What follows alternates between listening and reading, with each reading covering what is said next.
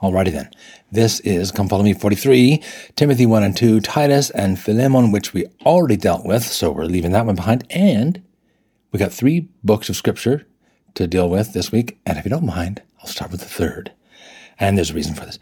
So we'll start with Titus. And Titus is one of Paul's protégés. The setting here is he's been left behind in Crete to organize and put in order the branches there. Paul, a servant of God and an apostle of Jesus Christ for the sake of the faith of God's elect and the knowledge of the truth that is in accordance with godliness. Pretty standard opening. Verse 2. In the hope of eternal life that God, who never lies, promised before the ages began. This phrase, God who never lies, this is going to be a deliberate contrast with the Cretans, as we will see. But he's opening knowing that he's going to tell us about Cretans that they're liars, right? Okay. So verse 3. In due time, he revealed his word through the proclamation with which I have been entrusted by the command of God our Savior. Oh, God our Savior. This is going to be an interesting phrase. God our Savior. We normally think about Jesus as the Savior. Paul doesn't mean Jesus, as we'll see in some other examples. He means God the Father as the Savior. That's not the way we normally think about it, but this is how he's using it for reasons that I think we'll talk about later when there's a little bit different setting here. Let's see. And now verse 4. To Titus, my loyal child in the faith we share, grace and peace from God the Father and Christ Jesus our Savior. Actually, this is not a bad time to talk about it. So he just called God the Savior, and then he calls God the Father, and then Jesus Christ the Savior. Why? How can that be? This is not the way that we're used to talking about this. Well, I think there's a couple ways to think of it. And Paul's going to do this a bunch of times in these pastoral letters. These are called the pastoral letters. They're just like teaching you how to be, teaching Timothy and Titus how to be pastors, bishops, governors in the church. Right? So we, number one, we could say, well, Jesus is God. Okay, that is true. We reject that he's the Father, but he was the God of the Old Testament, right? He's the one that interacted with people in the Old Testament, the New Testament, in person, in physical life, and in Revelation afterwards. He's the God of the Book of Mormon, and he's the one that reveals and speaks in the Doctrine and Covenants. So if he's not God, I don't know what is God, right? Right. And in fact, there's very, very few instances of the Father actually interacting with his spirit children. He's kind of an absentee dad in some, well, it can seem like that. But clearly, Big Brother's in charge, right? Now, if you accept the opinion of the ancient Christians, then Heavenly Mother really is kind of the great constant. She's the one that's always with us in our business in the biggest way and almost totally unrecognized. But how else can we think of God the Father as the Savior? Well, we have Jude 1:25. All glory to him who alone is God, our Savior, through Jesus Christ our Lord. So Heavenly Father is the Savior acting through Jesus Christ. He saves us. Hebrews could be useful here. It portrays God as God the Father as the Savior of Jesus. That's an interesting way to think about it. So this is Hebrews 5:7. God had the power to save Jesus from death. And while Jesus was on earth, he begged God with loud crying and tears to save him. He truly worshiped God, and God listened to his prayers. So there's a couple ways to think about this. None of these, I think, are particularly objectionable. I don't see any reason to have to really navigate around what Paul is saying here. God the Savior, and Jesus Christ also the Savior, or through Jesus Christ. Okay. All right. Verse 5. I left you behind in Crete for this reason, that you should put in order what remained to be done and should appoint elders in every town as I directed you. Someone who is blameless, married once. Now this is how NRSV has it. King James says as I recollect, the husband of one wife, meaning he can't be a bigamist or something like that, right? No, I don't really think that's what's being said here at all. The meaning of these words is greatly disputed, but the New English Translation offers what I think is the most convincing, and that is devoted only, that's where the onely, devoted only to his wife, meaning he doesn't have a mistress, etc., like that, right? I think, married only once, it doesn't make any sense. There's nothing else like that in the whole New Testament. The husband of one wife, that kind of comes out of nowhere. Were there Christians that were polygamous in that time frame? It doesn't seem like it. So devoted only to his wife makes better sense. And we might as well, kind of say that now because it's going to apply a couple of the places in these letters. Okay. So carrying on with verse 6, someone who is blameless. Oh, and remember this, we're talking about elders, right? He says, I want you to appoint elders. Here's the criteria.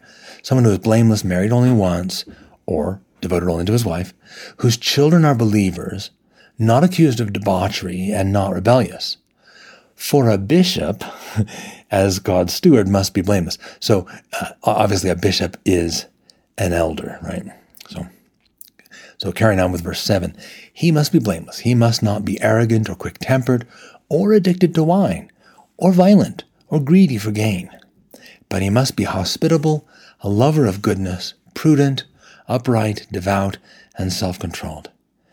He must have a firm grasp of the word that is trustworthy in accordance with the teaching, so that he may be able to both teach with sound doctrine and to refute those who contradict it. Okay, so a bishop's got to be righteous. He's got to know the gospel so he can teach and defend it. And, everyone falls short. Nobody's perfect. This is the ideal that we're striving for. It's not, they must be perfect. Okay, we have no bishops then. Right? But thankfully, I would fail as a candidate for a bishop. There's the matter of only having been married once. No, I'm just kidding. Verse 10, there are also many rebellious people, idle talkers and deceivers, especially those of the circumcision, i.e. the Jews. Verse 11, they must be silenced, since they are upsetting whole families by teaching for sordid gain what is not right to teach. Well, and maybe this is easy for me to say, that books and music and art that ought to be given out for free. That's kind of the feeling of my heart anyway. Okay, and I admit that that's impractical, right? But there are lots of examples of this, right? Scholars who publish with the Interpreter Foundation, they all get nothing for it. And how do they do it? Well, they're teachers and professors, or, they do other things for a living. They do something else for a living. Anthony Sweat this is an artist that I really like. He's done some really lovely paintings of important and long neglected moments in church history. And he just put them out there for everyone to see and to learn from. I mean, this was his labor of love, right? Others do this kind of thing with art and music, where they maybe this is their livelihood, but they don't just rely on Latter-day Saint themes and Latter-day Saint sales and religious appeal, right? Tours of church history sites in the Holy Land. My heart says they should be given at cost plus maybe an hourly wage for the people that are doing it, right? I mean, but not for maximal profit. And so there's something in me that rejects the way that business is carried forth, right?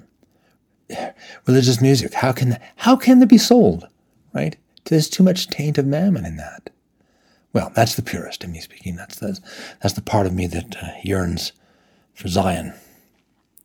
And by the way, that same part of me lives every day with a pang, this sense that the bumbling but ever so sacred art of healing ought to always be a free gift of love, right?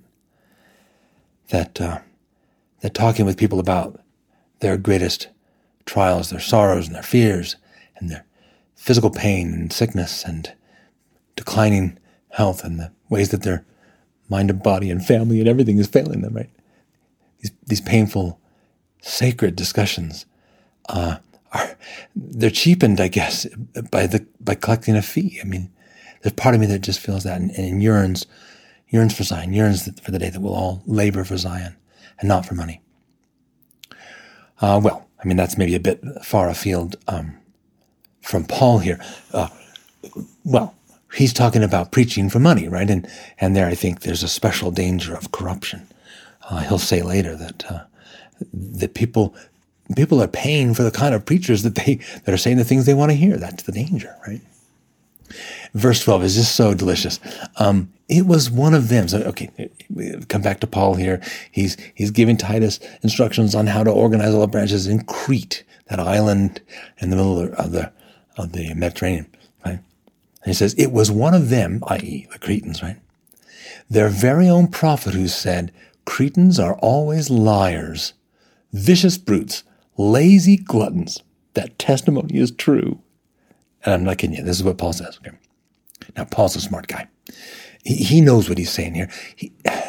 Not that Cretan Christians are rotten, okay? The whole reason Titus is there is because there's branches in all these cities across Crete, right? And where was Titus going to get any bishops if they weren't upright people, right? Right. And by the way, there were Cretans speaking in tongues at Pentecost, right? So what can Paul possibly mean? Well, as we've said several times before, Paul knows his Greek philosophy. We've seen him quote ancient poets and philosophers a lot. And here he is referring to Epimenides' paradox. Epimenides' paradox. Okay. This is a semantical paradox. And associated with Epimenides, who was from Crete, okay, about 700 years BC, somewhere around there. And this paradox occurs when someone says, I am lying. Okay? They say, I am lying. Which, if you think about it, it's a true statement if it's false. Right? And it's a false statement if it's true. See how cool that is? Epimenides' paradox. Right? So, if all Cretans are liars, then Epimenides was also a liar. If Epimenides was a liar, then the statement that all Cretans are liars must be a lie, which would mean that all Cretans tell the truth. Which means Epimenides tells the truth, which means the statement all Cretans are liars is both true and false. Okay. Well, hey, I think it would be fun, maybe it's nothing more than fun, to dig into what Epimenides really is trying to say here. Okay. This is what he's quoted as saying. They fashioned a tomb for you. He's addressing Zeus. Okay. Because there's a famous tomb on the island of Crete, a tomb of Zeus. And you think, well, a tomb of Zeus? Zeus is an immortal god. Why does he have a tomb? Yeah, here goes Epimenides. They fashioned a tomb for you, high and holy one. Cretans, always liars, evil beasts, idle bellies. But you are not dead. You live and abide forever. For in you we live and move and have our being. So Epimenides is saying, well, the Cretans have this tomb for you. He's a Cretan, but it's a lie. You were never mortal. And by the way, did you notice this additional quote from Epimenides that Paul gives us, right? In you we live and move and have our being. Paul says this. Paul quotes this when he's preaching on Mars Hill. So Paul really kind of seems to know his stuff here. So this is all that he's kind of invoking as he says, Cretans are liars. They're lazy gluttons, blah, blah, blah. Okay. Right. He's invoking this Epimenides thing, which was obviously part of the vocabulary of the day. Right. Back to Paul. For this reason, rebuke them sharply, so that they may become sound in the faith, not paying attention to Jewish myths or to commandments of those who reject the truth. To the pure, all things are pure, but to the corrupt and unbelieving, nothing is pure. Their very minds and consciousness are corrupted. They profess to know God, but they deny him in their actions. They are detestable, disobedient, unfit for any good work. Now, before you think that he hates them all, just remember, he's trying to call out what's bad and praise what's good and encourage people to go to the good side, right? All right. And Paul's certainly not above using hyperbole. Chapter 2. But as for you, teach what is consistent with sound doctrine. Tell the older men to be temperate, serious, prudent, and sound in faith and love and in endurance. Likewise, tell the older women to be reverent in behavior, not to be slanderers or slaves to drink. They are to teach what is good. Okay, remember this. They are to teach what is good. Okay, verse 4, so that they may encourage the young women to love their husbands, to love their children, to be self-controlled, chaste, good managers of the household, kind, being submissive to their husbands, so that the word of God may not be discredited. So again, when we talked about slavery and other things like this is again Paul purposely operating within the accepted Roman family order. Why? So that the word of God, the mission, the church, may not be discredited. That's a fight that they don't want to have to fight. It's a fight enough to proclaim the gospel. We're not going to abolish slavery. We're not going to upend the family order. And for all we know, this is Paul's genuine thoughts, right? Even though we have a different understanding of it today. Likewise, this is verse 6, likewise urge the younger men to be self-controlled.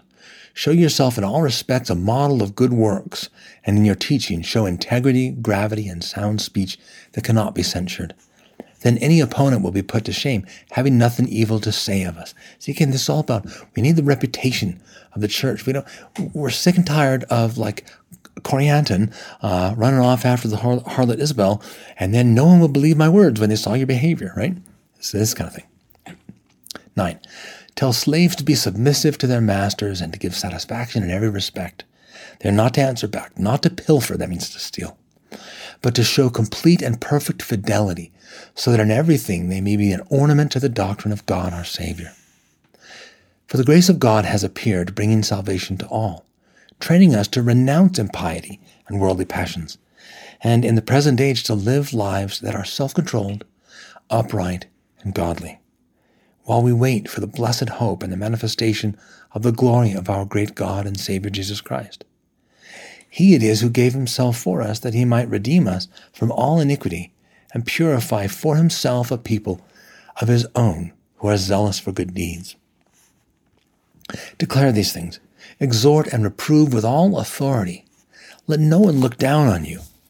Now, I think it would be inconsistent with all the rest of Paul's writings for us to take this as saying, Titus, stick up for yourself and shout down or cancel anyone that belittles you, right? No, I think it's simply for Titus to recognize that he's a valid minister to old and young, and even though he's young himself, right? And this is just what we tell our missionaries today, right? I mean, we send them out and we tell them, in effect, you don't know anything, really, but it's not about you. The message is the truth, and it will speak for itself, or better yet, the Holy Spirit will speak for the message and establish your words in the hearts of your hearers if you'll, do your part for it. So get out there and talk with kings and presidents if you can, the same as with fishermen and bums and whatever, right? You don't need to feel looked down on by anyone. So this is the way I see it. You don't need to feel looked down on. Okay. In chapter 3. Remind them to be subject to rulers and authorities, to be obedient, to be ready for every good work, to speak evil of no one, to avoid quarreling, to be gentle, and to show every courtesy to everyone. See, Paul wants us to live a peaceable life. He wants Christians to be known for this. Can you hear him hammering this again and again and again? And the same is exactly true for us, right? Of course, we have a few advantages here in this business about being subject to rulers and authorities, right? Think about how remote the emperor was to Paul, right? And to ordinary, citizens, but even more so to subjects of the Roman Empire. These things were light years away from them, right? I mean, choosing a new emperor, the intrigues and murders that were the commonplace, way to choose emperors by that time. And so they very sensibly left such matters to God, right? Knowing that they had no ability to engage with them. So they just kind of, okay, God will take care of that. Let's take care of living a peaceable life here and not causing trouble for the work, right? Now, that's not to say that Paul didn't have the courage to fight for righteousness. He obviously did. And this, of course, gets him in trouble, right? But he has the discernment to know what's not going to be in his power to change. And the blessing to be at peace with those things that he knows he's not going to be able to change, right? Kind of an ancient serenity kind of thing. Well, it's different for us. We have a voice. okay, one voice among so many, but we have a voice in the government. And we rightly consider that if the wicked rule, not only do the people suffer, but the people bear some of the burden for that suffering, right? And this doesn't mean that we should not live peaceably and quietly. We should. But there is an extra duty for us to uphold righteousness, not just in private life, but in public life too, because we have that power that they couldn't even have imagined, right? So we have a duty to uphold righteousness in public life. All right. Verse 3, for we ourselves were once foolish, disobedient, led astray, slaves to various passions and pleasures, passing our days in malice and envy, despicable, hating one another. But when the goodness and loving kindness of God our Savior, here it is again, God our Savior, appeared, he saved us not because of any works of righteousness that we had done, but according to his mercy through the water of rebirth and the renewal of the Holy Spirit. This Spirit he poured out on us richly through Jesus Christ our Savior. So again, it's God our Savior and then Jesus Christ our Savior. And of course then the Holy Spirit, like a substance poured out, not like a person in this image, right? Verse 7, so that having been justified by his grace, we might become heirs according to the hope of eternal life. The saying is sure. So again, we have some impersonal language about the Holy Spirit. And so you can see why partly Pratt and others in the Restoration didn't even know into the 1870s almost that the Holy Spirit was a person, right? They were writing of it as a substance or a fluid, right? The same way that Lectures on Faith number 5 has the Holy Spirit not as a person, but as the shared mind of Father and Son. This is why we've rejected the Lectures on Faith, which, by the way, was not written by Joseph Smith. It's Sidney Rigdon 100% all the way. Okay. But so here in Paul, the Holy Spirit is poured out on us. And yet, that's what makes us heirs. Kleronomoi. The kleronomoi heirs is the word that Jesus used to describe himself.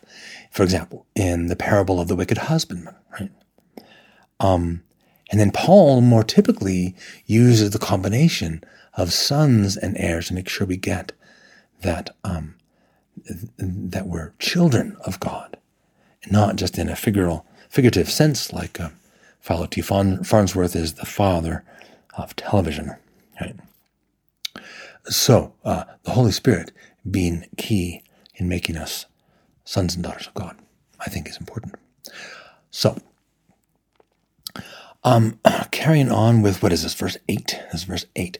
I desire that you insist on these things. Insist on them. Like you're going to be in charge. You got to kind of make sure that these things are straight. I desire that you insist on these things so that those who have come to believe in God may be careful to devote themselves to good works. These things are excellent and profitable to everyone. But avoid stupid controversies, genealogies, dissensions, and quarrels about the law, for they are unprofitable and worthless. Now, Paul doesn't like genealogy. No. Obviously, the scriptures contain a lot of genealogies. They're not worthless. There was clearly something else at play here among the Jews, right? Something, we don't know what this is, something that overemphasized or distorted genealogy. It's not hard to imagine that people maintain their own genealogy to look superior, especially as lots of Gentiles are coming to the church, as a possibility. But we don't know. We don't know. Some people will say that this is a Gnostic kind of angelology. I don't buy that. That they didn't really care, especially about genealogy, and I've read everything associated with them. So it's something that's been lost to time, this genealogy thing. Oh, and I like this word, stupid. The word is moras, it's like our word moron or moronic, right? So it's not just ill-advised controversies. It's kind of like anyone with sense knows this is dumb kind of controversies, right? These are moronic controversies. Even Paul's pulling his hair out. So, verse 10. After a first and second admonition, have nothing more to do with anyone who causes divisions, since you know that such a person is perverted and sinful, being self-condemned. When I send Artemis to you, or Tychicus, Do your best to come to me at Nicopolis, for I have decided to spend the winter there. Make every effort to send Zenas, the lawyer, and Apollos on their way, and see that they lack nothing. And let people learn to devote themselves to good works in order to meet urgent needs, so that they may not be unproductive. I assume that means, like fast traveling, being able to fill the gap of other people that are suddenly in want unexpectedly, right? 15. All who are with me send greetings to you. Greet those who love us in the faith. Grace be with all of you. We'll go next to 1 Timothy, and we'll just make it a section B.